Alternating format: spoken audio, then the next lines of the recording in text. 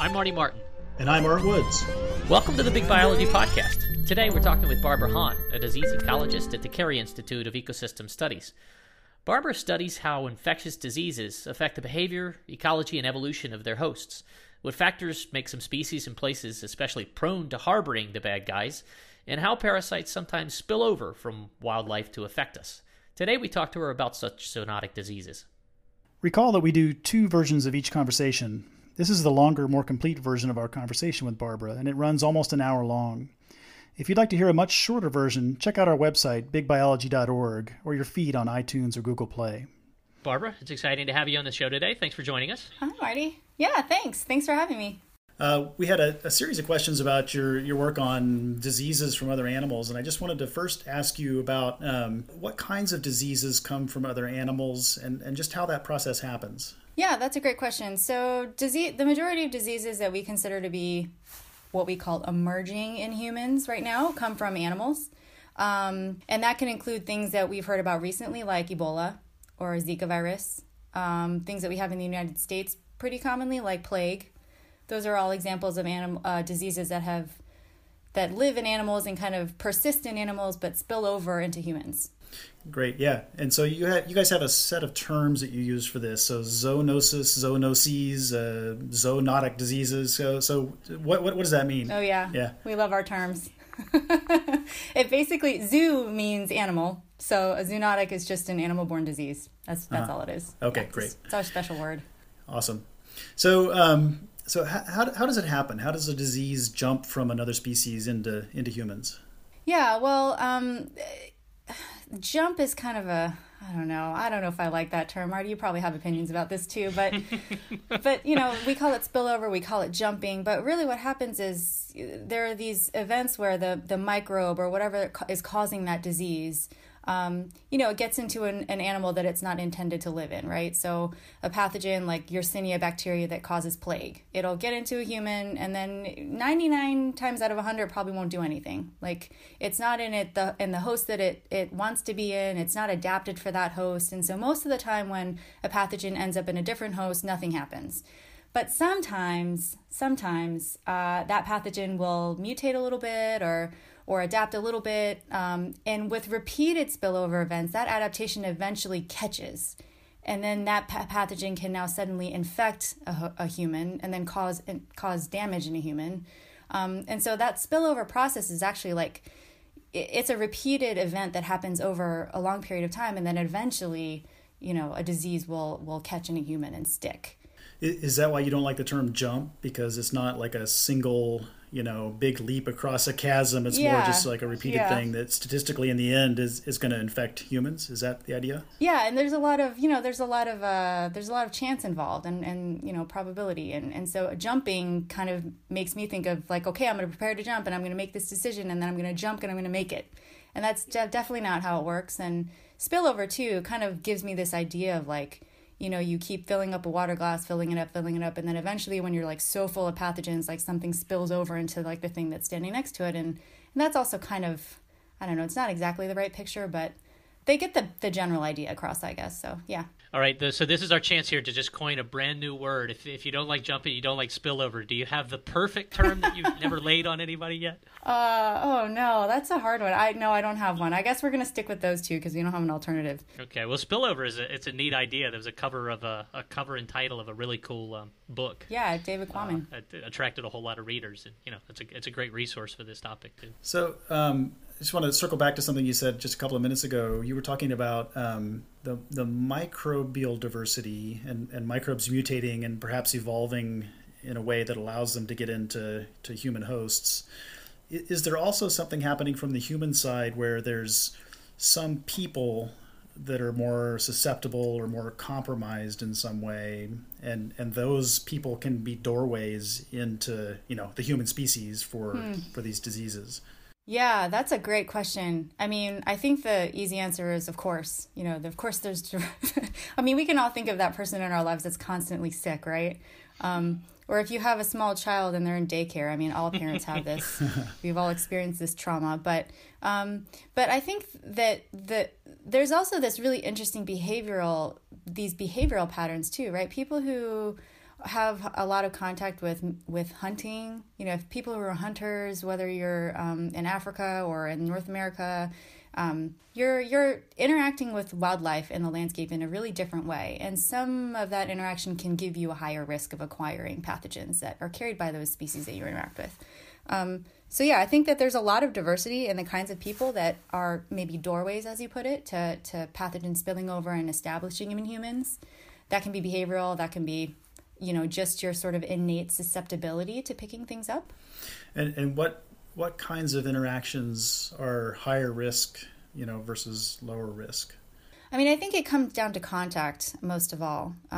If you are in a profession, or if you live in an area where you're sort of intimately connected with animals with other animals, so if you live in the rainforest, for example, or if you're a subsistence bushmeat hunter, if you're a livestock farmer, if you're sort of farming ducks and pigs, and also you have fruit bats hanging over your fruit trees and that kind of stuff. If you're sort of in this mix of lots of animals interacting with each other, that can give you a different kind of a risk profile than somebody who's like a Wall Street banker and has a very sterile sort of lifestyle. Like, you know what I mean? They're two very different ends of a continuum, and it's not necessarily that the banker is going to have less exposure to disease, but certainly less exposure to spillover. Right, and potentially less exposure to sort of the blood and guts and, you know, out there cutting up their own meat, that kind of stuff. Yeah. So, yeah. One would hope. All right. So, Barbara, though, I mean, you said context, but sometimes things are not transmitted person to person or into the environment to be picked up. Mm-hmm. What about what happens when it's vectored? Yeah. And everybody says I'm the guy to have at the cookout because the mosquitoes are always attacking me and not biting everybody else because of it. Is there anything on that front? Are you one of those people, Marty? You can come to my next cookout. Should I get to stand next to you when I'm in the rainforest? Yeah, exactly. It's the only reason I get invited to parties, but it's something.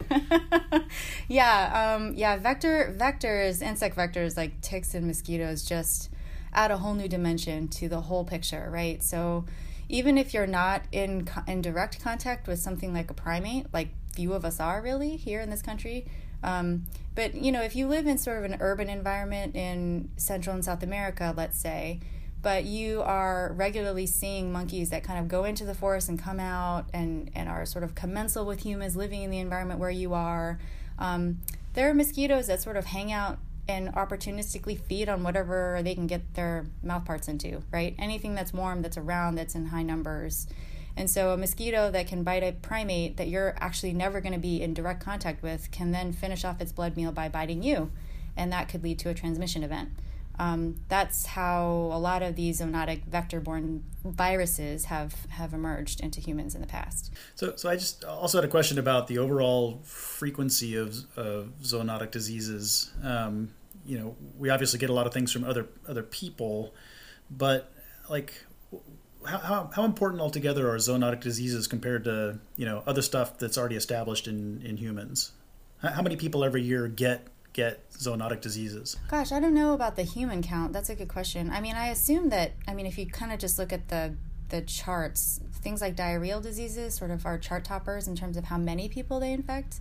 And I think that, you know, diarrhea is caused by lots of things, including things that have an animal origin and things that don't, that are just sort of in the environment all the time. So I think that is a difficult question to answer directly. But I think the general sense is that out of the things that kind of scare us, right? So the things that are increasing in frequency, increasing in number in humans over time, the latest research suggests that the majority of those things are animal-borne, and the majority of the things that are emerging in humans actually come from mammals.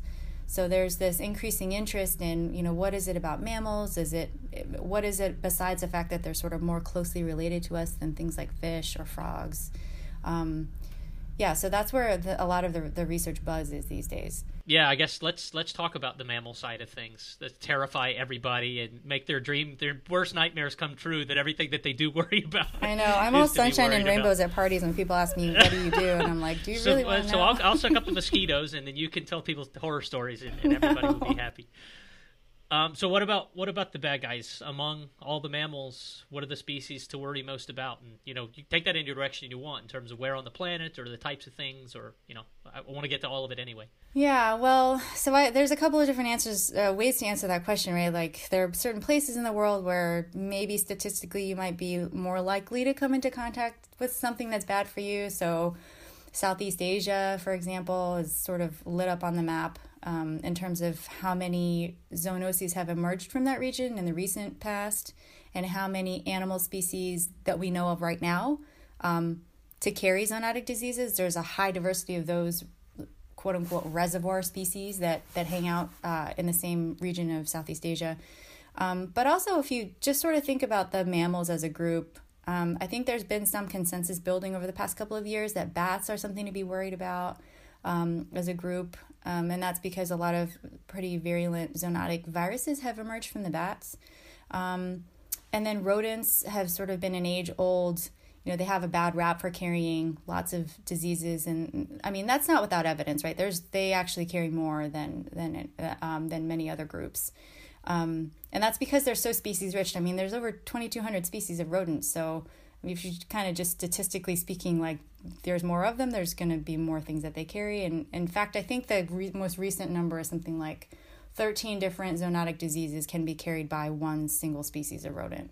Oh, wow. Do you want to tell us where that lives so everybody can immediately move out of that area? Yeah, it's one of the rats, and I think it's one of the ones that's really widely distributed. So I don't know if there's any escaping one of the really. Norvegicus, the Norway rat, or I the think black it might rat, be Norvegicus, like yeah. I think it is Rattus Norvegicus, great. yeah. The rat that we all have around. Oh, yeah, our favorite. Wow. So what is it about these critters that you think makes them so dangerous for us? I mean, with the rodents, I know I've heard stories that it is the long history that we've had with them, and lots of times our sort of lives overlap them, especially things like the black rat. But in general, what is it that makes these guys, certain taxa, so problematic? Yeah, I mean, I think there's that's one question that we tried to answer with some data-driven approaches, right? We wanted to kind of look at all the rodents together and say, well, we know that some of these are really problematic. We all know which ones those are, and then there's others that we don't have any information about, or they just don't seem to carry anything, and they're kind of just as common as the other ones. So what is it about the ones that are bad that make them special and different from the other ones? And when we did that analysis, what we found was that if you just look at their traits, right, just things like their behavior or what they eat or sort of where they live, their social structure, things like that, things that are sort of intrinsic about them, the picture that emerged was something that has a fast life history pace, like a fast lifestyle.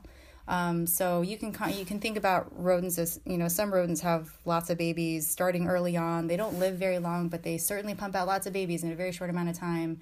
They have faster metabolisms. They might be smaller in size. And that compared to something like, an agouti or something that's much bigger, that doesn't live as quickly, doesn't have nearly as many offspring per year. They might gestate for longer, just kind of spend more resources growing a bigger baby. So those are kind of two ends of the continuum. And what our analysis highlighted was that the species that carry a lot of diseases, or the species that carry zoonotic diseases at all, are more likely to be those that are fast living. And there, I think the mechanism there is sort of, the jury's still out on that. There are some hypotheses that need to be followed up with empirical test experiments that are controlled and sort of run in the field and in the lab. And Marty, actually, you've done some of the groundbreaking work on this, kind of thinking about immune profiles and how does immunity differ when you consider rodents that kind of live in areas that are really seasonal versus places that aren't so seasonal.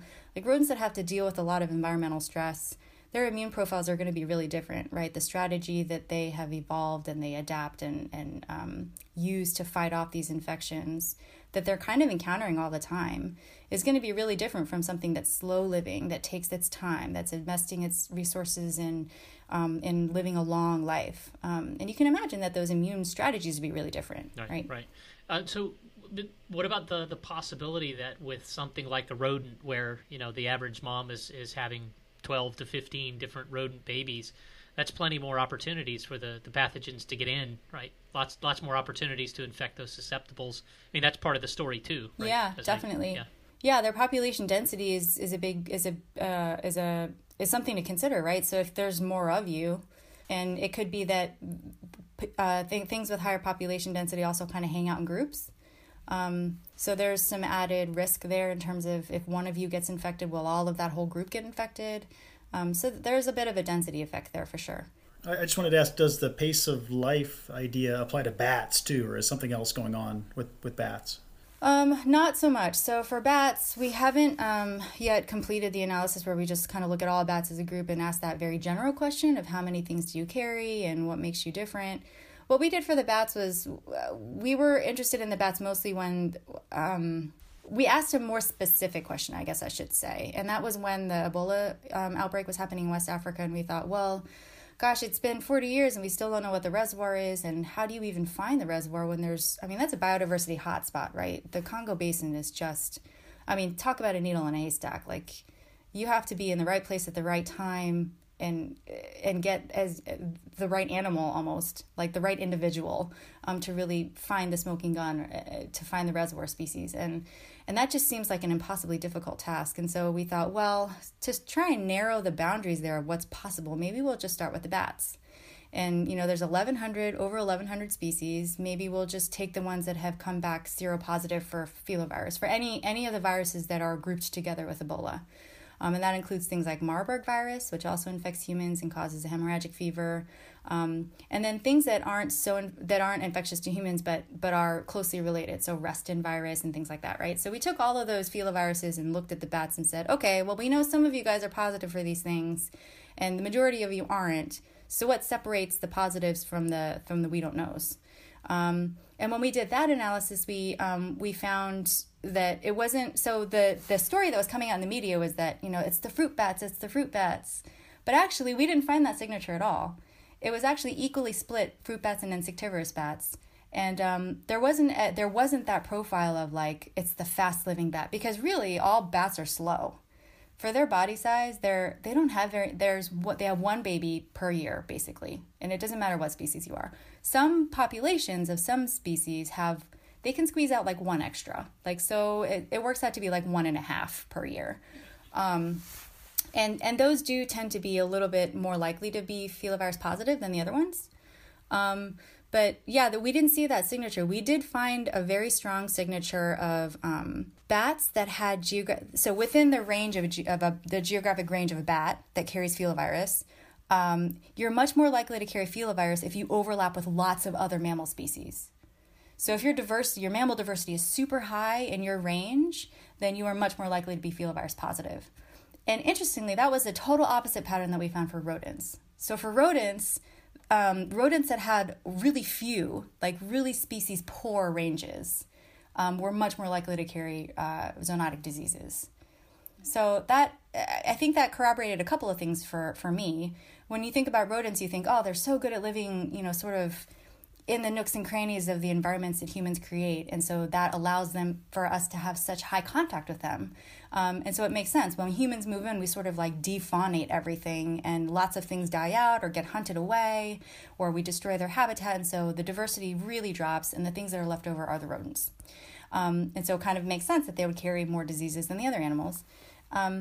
And in contrast, the bats that carry filoviruses, we've always sort of known intuitively that Ebola virus is hanging out in a rainforest, these mega diverse regions that have lots of species. And not only that, but these species are sort of moving in and out, tracking resources that change with the seasons.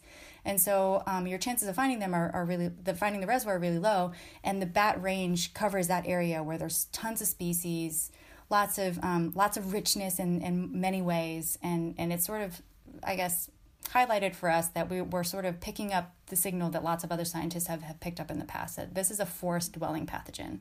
We just need to figure out which species is carrying it. So to back up to the rodents that you're talking about, Barbara, when we were talking about the Ebola in bats tending to be more likely to show up, or filoviruses anyway, to show up in places where the community is more diverse, yet in rodents it tends to be the other. Is that specific to a particular parasite for the rodents? Because I remember, one of the things I was reading that in rodents, I think they have most of the zoonotic bacteria and viruses. Was that right? I think it was another paper that you put out. So I'm just wondering whether the disparities also might have something to do with the types of parasites we're talking about? Yeah, no, that's a great question, and we don't know the answer to that yet. I suspect that that's true. There's got to be something there with the proportion of different types of pathogens you carry. So if you're like a rodent that carries lots of worms but carries fewer viruses versus a rodent that carries tons of viruses and bacteria but fewer worms, I mean, what does that mean for your ability to transmit something to humans? I think that those patterns are worth following up on, and I don't know of anyone who's done them yet. So I think one thing you didn't talk about was this aspect of bats, some species roosting together in very large numbers. So, but not all bat species do that. So is there a correlation between those that aggregate and those that are big disease reservoirs? Yes. Yeah. So for filoviruses, you're much more likely to carry them if you hang out in really dense population groups. So if you're hanging out with lots of other members of your group roosting in these huge roosts, then you're much more likely to be positive. Mm-hmm. Yeah. And that must arise from these diseases kind of sweeping through big groups of bats. Are there just repeated big die-offs of bats that live in big groups like this? And, we're looking at the sort of long evolutionary outcome of those that survive but still carry the disease. Yeah, I know for a wildlife pathogen, so there's this fungus called white nose syndrome that causes a disease called white nose syndrome in the bats that does do exactly that. It sweeps through a population and kills a bunch of them. It'll basically knock out an entire cave of bats in one season. But those bats are sort of hibernating together. So they're sort of experiencing a different metabolic, like they're in a different phase of their life, right? They're hibernating. So their metabolic rate is super low. They're kind of checked out for the winter. Whereas filoviruses are tropical. So the species that are carrying these filoviruses and roosting in these big population numbers, they're not hibernating. They might do some sort of diurnal torpor where they match their background temperature at night, but they're not truly hibernating. So the biological processes there are similar, but they're different. Like we don't have any examples, I don't think, of bat zoonotic diseases that have wiped out a bat colony. At least I can't think of any. Do you know of any? I can't think of any either, no. Yeah. I think it's more the other way around. What the bats carry don't really seem to matter to the bats most of the time. Yeah. They make our lives pretty miserable. Yeah, so that's another question, right? Like, well, what is it about, like, why are bats able to carry these things that are crazy virulent to humans? Like, and I think the jury's still out on whether bats really do carry the things that are super bad to humans or if it's just a perception or a sampling issue. I think we're sort of narrowing in on that answer, but yeah, bats are certainly getting a bad reputation, which I don't know if it's deserved, but they've got it. So how much do we know about that side of it, Barbara, with regard to the why, things that really cause massive problems for us don't matter for many other species? It's just so weird to think of bats flying around with these viruses circulating and somehow that everything is okay for these guys, but the first time that they poop on fruit that the pig eats and then the person ends up eating or coming in contact with, it's all bad. How does that work? Yeah. Gosh, I don't know. Poor bats. Bats are such awesome creatures. I think we know so little like basic information about bats. So bats are so weird, right? They're heterothermic, which basically means they're kind of in between like a cold-blooded animal and a warm-blooded animal, because some of them hibernate some of them hibernate and they always match their background temperatures even if they're in the tropics. So they do this weird torpor thing. But then they fly, so they have to have really high metabolic rates when they're flying. And then they're small, but they live as if they're huge animals. They only have one baby a year. So they're like it's a very unique group of animals. And I think that I don't know if it's because they're hard to catch or because it was always sort of a niche interest for biologists, but they're just really understudied compared to some of these other animal groups, right? And so we don't know basic information about their immune profiles, like what immune cells do they have, like what is their immune system, how does it function? There's almost no comparative immunology comparing different species of bats against each other in terms of their immunity. So I think these questions are kind of fundamental if we want to understand why is it that bats don't seem to suffer any ill consequences, no pun intended. That was good. And I'm like kind of on the edge of my seat, like looking at the literature going, who's going to do the experiments that it takes to figure out what's going on here with the bats? But I think it's we have a long journey ahead of us. There's a lot of unanswered questions there for sure. do we have other groups of mammals that are that way? I mean, with 2,000 species of rodents, we know a lot about a couple of domesticated critters, but I mean, the rodents are part of that. But what about other species? I'm thinking the shrews. They probably don't get a lot of attention either, right? Yes. Yeah, I don't know why nobody wants to study shrews. They're so cool. But like the insectivores in general, when we did this big sort of dumb analysis, it wasn't dumb, I don't want to call it dumb, but we basically just counted, right, the number of zoonotic diseases that each of these groups carry. And we found that, like, given how many insectivores there are in the world, they actually, a large proportion of them carried zoonotic diseases. And so if you kind of if you extend that line across those few points you have data for, and you say, well, we have so many other species that we have yet to sample, chances are that insectivores are actually carrying lots of things that could possibly infect humans, but they're so understudied. I mean, a lot of them are underground, so that makes it a little harder, but tougher, sure. Yeah. So if you stumbled on, say, a species of shrew that had never been studied, and you wanted to figure out if it was carrying potential zoonotic diseases, how would you even tell that? Like what? You just ask it, don't you? What if it carried diseases that we didn't even recognize as diseases, but yet they would be transmissible under the right circumstances? Yeah, I think. I mean, there are metagenomics approaches now that you can take to kind of like take a tissue sample or a fecal sample and just kind of, sequence everything that's in it and kind of match it up with things that are known pathogens to humans. So there are more sophisticated, there have been technological advances that allow us to do some of that now. But I mean, you kind of also, in some sense, if you want to be specific about it, you kind of have to know what you're looking for. And therein lies the difficulty, right? If you know that you are looking for the reservoir of Ebola, then you can look for Ebola, and you can be really specific about whether you found Ebola or not. But if you're looking at an animal and you're saying, I want to know everything that you carry, that's a little bit trickier of a question to answer, although we're kind of getting close to it now. So you can tell from the DNA sequences that it has microbes that are potentially pathogenic to human. Yeah, you can. Yeah, and a lot of these viral surveillance group studies now just kind of go out and do exactly that, right? They'll sample as many different animal types as they can and sequence what they've got in them and match them up with known viruses, and then you'll see all these papers come out that say, oh, we found this virus that was like a 60% match with a human herpes virus or something in a bat. And what does that mean? I don't know, but it's worth knowing, I guess. Right? So, I mean, I think that those kinds of studies are worth doing because it's always worth knowing what's in your environment. But getting from what's in the animal that's new to whether it's potentially pathogenic to humans is a more difficult question to answer for sure. So I think we'd be irresponsible if we didn't ask you right now, with the two hot diseases still on most people's radar, where's the thought process for where things are coming from? Ebola and Zika especially. Who are the conspicuous critters right now? Oh, you mean like carriers for Ebola? Yeah. Mm-hmm. Well, so there was, I can't remember the name of the bat. But recently, right after the Ebola crisis sort of started to wind down a little bit, we published this paper that showed the results of our machine learning analysis, where we were like trying to figure out what the other species were, right, that should carry filovirus. And we made predictions like, here are the species in rank order, and at the top of the list is the one that should carry it. Like, it's in the 90th percentile, it should carry it. And then, so on down the list. So we had kind of like our top 10 or our top 12. And so we published those results, and then like 6 months later, I stumbled on this paper that found that number 5 on our list was found positive for filovirus, and it wasn't like a known filovirus. It was a brand new filovirus. So which was, I mean, I didn't know whether to cheer or be like, oh no.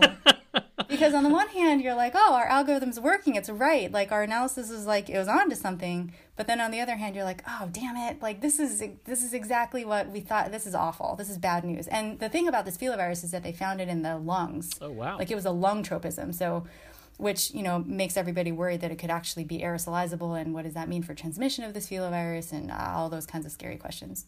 And it was in China. It was in Southeast Asia. So, yeah, which was unexpected. I want to jump in here. So you mentioned this process that you use to rank these species. You mentioned machine learning. So can you explain what machine learning is? Oh, yeah. In sort of simple language, and tell us how you use it? Yeah. So machine learning, well, you guys know what machine learning is, right? Like, you shop on Amazon and listen to Spotify and get your data collected by unknown entities and, get ads on your websites for Evil things Mark that you want. Zuckerberg. That's right. But that's all machine learning, basically. So what all machine learning does, at least as far as the work that I do, is that it learns patterns from data, and then it uses those patterns to predict things that I want to know.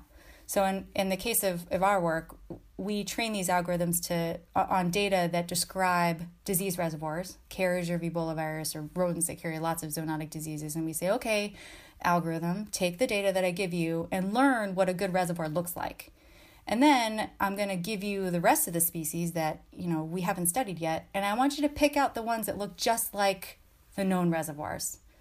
And the traits that I give it to learn on are things that are really intrinsic and differentiate one species from another. So things that describe differences in their biology or their ecology or their distribution in the world, what they eat, their behavior, things like that. So it would be like if you were shopping for something on Amazon, you're like, I really want blue socks. And so you type in socks. And then there's all these different features of socks, and you give it all those features, and Amazon eventually will narrow in on the things that you want to buy based on your search terms or your purchasing history and things like that.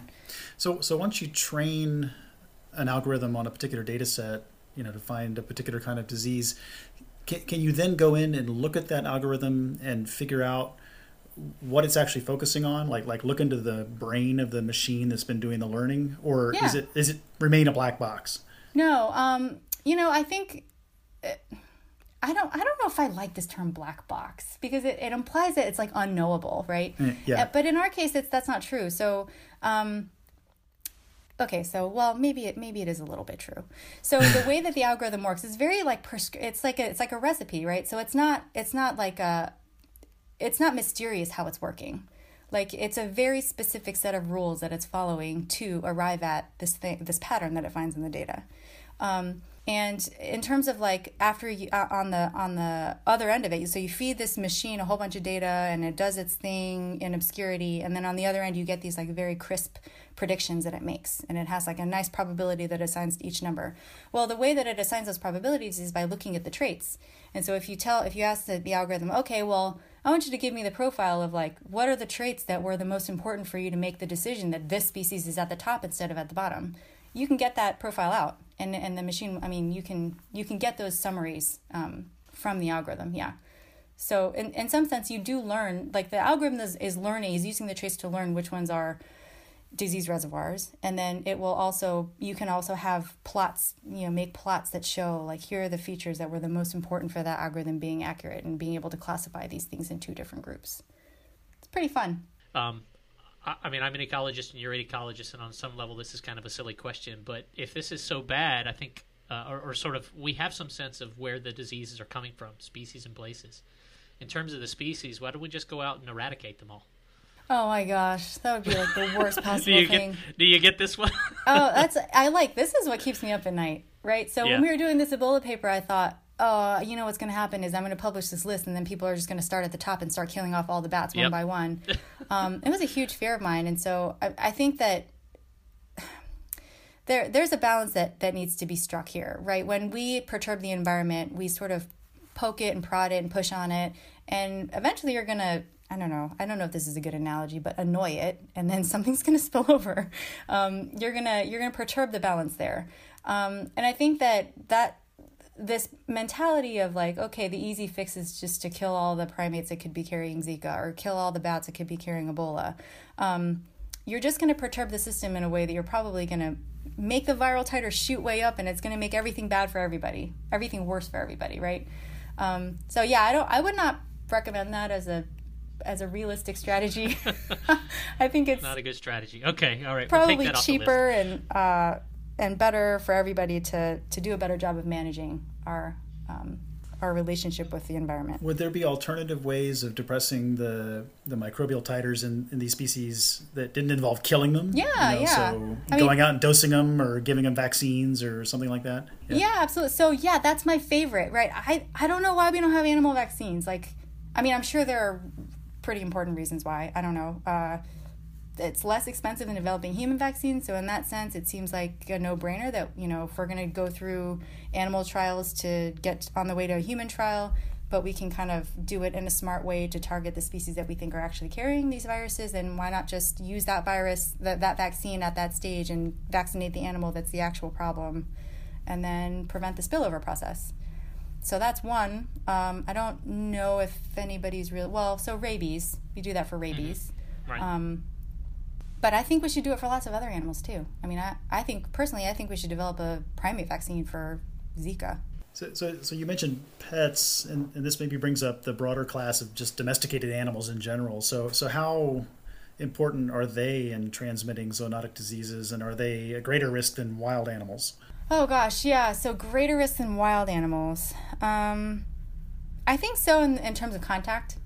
So I guess it depends, right? So if you are in very close contact with livestock, and you have livestock that like pastures outside and is sort of sharing environments with wild animals, and the pathogen transfer there with the wildlife, the greater wild, is going to be higher. And you're kind of in intimate contact with your livestock, and so the chances of contacting a pathogen and picking something up are higher. But yeah, in terms of the relative numbers of diseases carried by livestock versus everything else, like everything else definitely wins. There are definitely more diseases that are not livestock-based diseases than the other way around. But yeah, I think that it all comes down to contact. I mean, your risk is going to be some function of like your probability of getting infected and your contact rate. So if you're constantly contacting something that isn't probably infected with anything, but you're contacting them a lot, like your dog, then your chances of picking up something from your dog are probably like a lot higher than if you're like outside in the wild and there's lots of animals that you're in very low contact with, but everything carries something. Right? So it's a matter of how you look at it. So this brings something to mind that we really haven't talked about that I think it'd be interesting to sort of just, get your perspective on. There's a difference between carrying around the bug and being able to transmit the bug and actually being sick from the bug, right? I mean, everything that we're talking about so far, sometimes we're emphasizing one thing and sometimes we're going the other way. I mean, do you want to speak to what we're doing or how you can kind of incorporate that into thinking about and managing disease? Yeah, we have to be really careful, I think. I mean, I think as ecologists, we try to be careful in the literature, like making more precise the question that we're trying to answer. But when we talk to the wider public, I think those terms get really confused. So, like, you can talk about an animal that is a reservoir. Like, a true reservoir is something that is an animal that can allow that pathogen to persist, even if humans were not part of the picture. So if there was no human in sight and you had that animal and that parasite, then that parasite and that host species would persist as long as that host was around. So that's like, and the reservoir is also able to then, if there is a human around, facilitate the transmission of the pathogen from that animal to a human. So that's the definition of a true reservoir. But then there are these weird in-betweens, like you have animals that get sick, that get super sick from a pathogen that is technically zoonotic because it's carried by an animal, but it's not really a reservoir because it's getting sick and dying just like humans would, right? So like Ebola is an example of that. Great apes get really sick and die from Ebola, actually at rates that far surpass human mortality. I mean, like 90-something% mortality in great apes when they get infected with Ebola. But we wouldn't consider them a reservoir because honestly, like, it's so bad, it's so lethal to great apes that Ebola could not persist in that population. So that can't be a reservoir. Yellow fever is another example. There's lots of monkeys that sort of drop out of the trees, fall down dead from yellow fever, which is a zoonotic, and it does persist in other monkey species. But so we have to be careful. Like, the term reservoir is different from the term host, which is different from lots of other terms. There's lots of ways you can slice that pie up. But what we're really worried about is the species that not only carries it, but carries it for long enough that it can pass it on. And I think from a public health sort of disease management perspective, that's really the thing that we care about. Of course, as ecologists, we care more about, also conserving wildlife, conserving biodiversity, and, improving human health and reducing that transmission. And if you're thinking about that, you think, okay, well, what do we need to do to manage great apes better so that they're not infected with Ebola, so that we can conserve their populations and we don't get the spillover risk to humans from, that hunt them. So it's sort of a big mixed bag. We have to be careful about how we talk about these things. There are really important biological nuances there.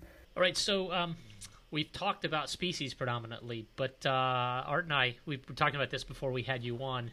We really wanted to talk about Typhoid Mary, and the possibility that there are lots of Typhoid Marys. So do you want to talk about who that was, or your favorite other patient zero?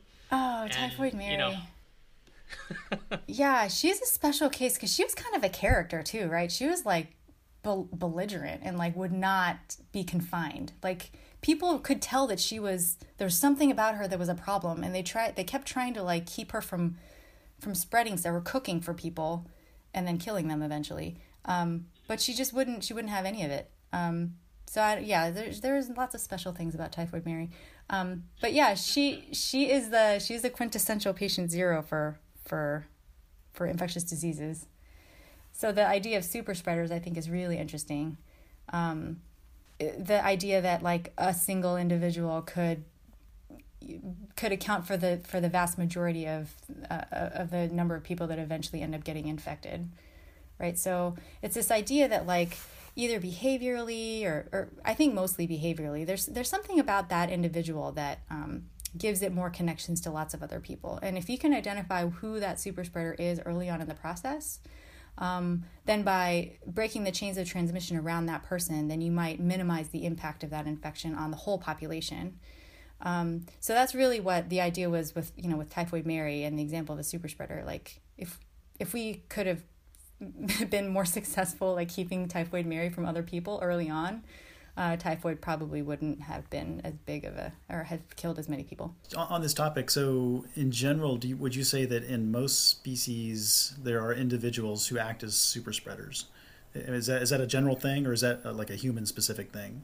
Yeah, I don't know if that's a general thing. I do think that there are super spreaders in animals and in humans. I think it is a thing in both groups. But, and I do think that there's enough individual level variation in behavior that is completely not being studied, right? So we tend to study diseases in populations, and we think about the transmission process as being between two individuals, but it's almost like to go from understanding transmission as a concept where two things have to come into contact and then something gets transmitted onto that second individual. You have to really consider like the behaviors of those two people, of those two individuals. And that's really hard to do because it requires a lot of observation and data. And to go out into the wild and to observe something and say, okay, I know you're infected, without like poking you and touching you and like short of you like glowing red when you're infected with something, there's just no way to there's no way to know if somebody's infected or not. And then to watch that one individual contact like 10 individuals and then count how many of those got infected, like you can't know if those people were infected or not. So it's starting to sound impossible. It's pretty difficult. I mean, folks have gotten close to doing it before with very controlled systems, but I think it's a very general phenomenon in behavioral ecology or in disease ecology, in infectious disease in general, that's really hard to study and is not very well understood. But it's a huge source of variation that I think we need to do better at quantifying. Yeah, so Barbara, I want you to look into your crystal ball and tell us, are zoonotic diseases going to be a bigger deal in the future, and if so, why, and what can we do about it? I think that they are proving to be a big deal now, and the recent trends suggest that they are an increasing problem. So yeah, we need to get better at dealing with them. I think we already have made great strides in doing that and improving our ability to deal with them. I mean, the first step is just recognizing that they are an increasing issue, which I think was a matter of controversy for a little while. But I think, Kate Smith at Brown and others have done really great studies to really kind of nail home the point that, like, yeah, it's actually increasing. It's not an artifact of us looking harder. It's not an artifact of the internet. It is actually that the numbers of new diseases that are emerging in humans is increasing over time. So that's point one. So yeah, I think zoonoses are going to be a bigger problem moving forward. And then you wanted to know what to do about it? Well, actually, before we get to that, can you just say why is it? Why is it because human populations are expanding and we're getting into new ecosystems that we've not spent much time in before? Is that? Yeah. I mean, I think the global society is more connected. So, you've seen those maps where there's just a bajillion lines crisscrossing the globe, and the amount of airport traffic and stuff. And so things that, originate in one part of the country can make it to the other side of the country, or the country or the world within 24 hours. So connectedness is huge. The amount of contact between humans and animals is increasing as we encroach into their habitats, and more industrialization, things like that. So, I mean, there's a slew of different reasons why we think that zoonotic diseases are increasing, and I think that they're all partly true.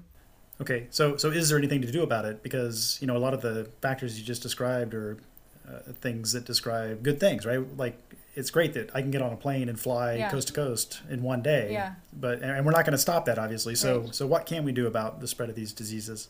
Yeah, I think that so our vaccine development and our well, let me just back up and zoom out a little bit and say, like, our response times to emerging crises has gotten faster.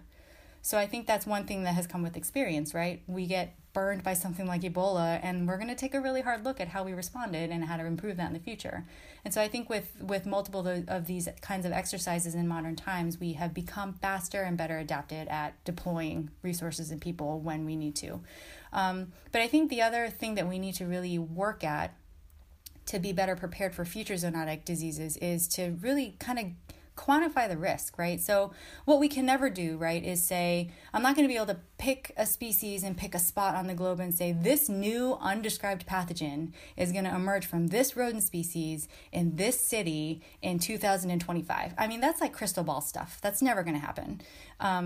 But what we can do is say, like, okay, well, if we're interested in figuring out what virus is going to emerge, we should look at what viruses have already emerged and which animal groups have the most viruses and where those are distributed.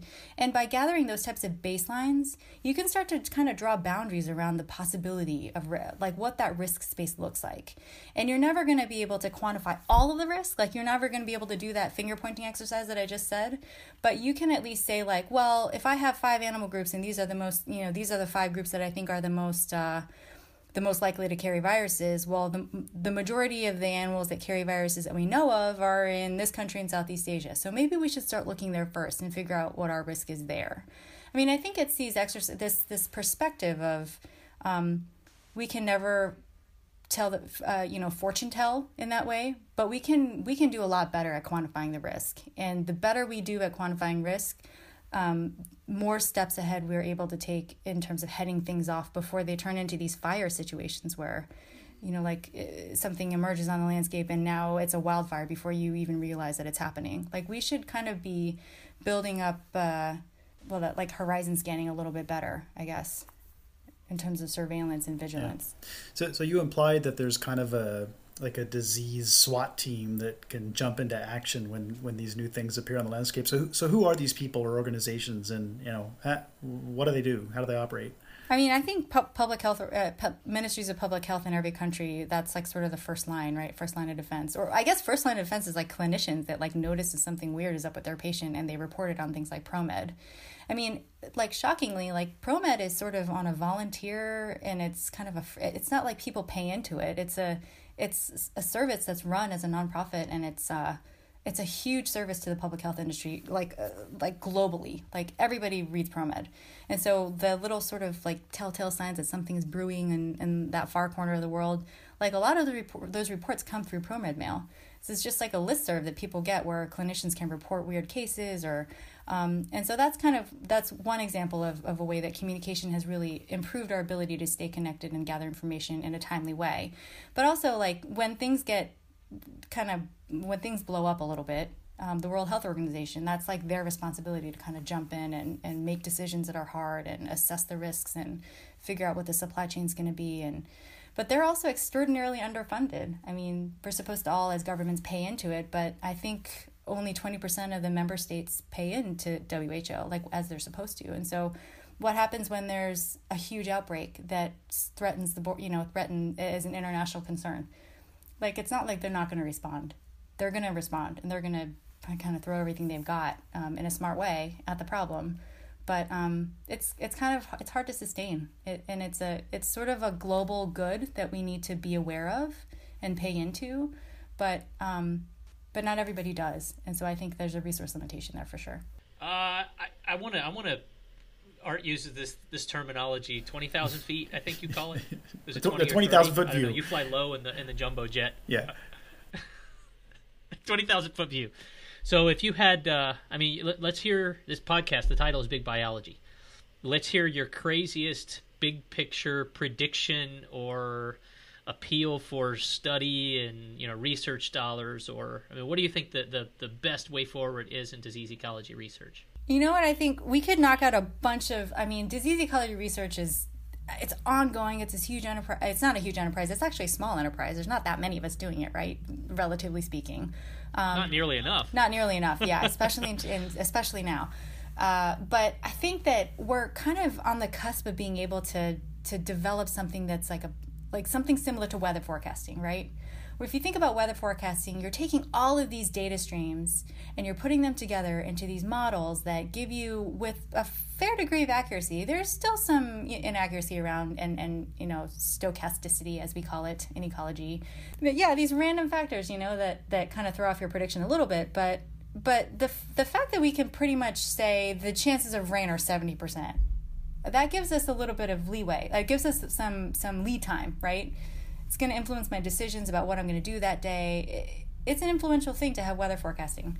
And I think that we're close to being able to do something like that for infectious disease.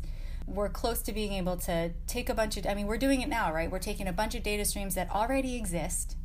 We're cleaning them up, training an algorithm to recognize things that should be a threat. And that should inform how we survey those things in the future and then what we do about management. That pipeline is just one fraction of what we could do with the data that we already have available. And I think that it would be worthy of our investment as a global society to be able to really formalize that and make it a forecasting system. That sounds fantastic, although the nightly news is going to be totally different. You get your weather forecast and you're a little depressed, and then you get the disease forecast and it's all bad. Yeah, it's going to turn all of us into total hypochondriacs. It's going to be awful. It's going to be all my fault. All your fault. Good job. How dare you? Well, that's my big idea. That's my dream. Well, thank you so much for doing this. I hope it wasn't too painful. Oh, no, it was super fun. I always like talking to you, and I think this is a cool project. I'm really excited for the podcast to start. Okay, bye, Barbara. Thanks. Thanks, Barbara. Thanks to Matt Ployce for production help, to webmasters Steve Lane and Romain Boisseau, and to Haley Hansen for editorial help. For more episodes, check out our website, bigbiology.org. See you next time.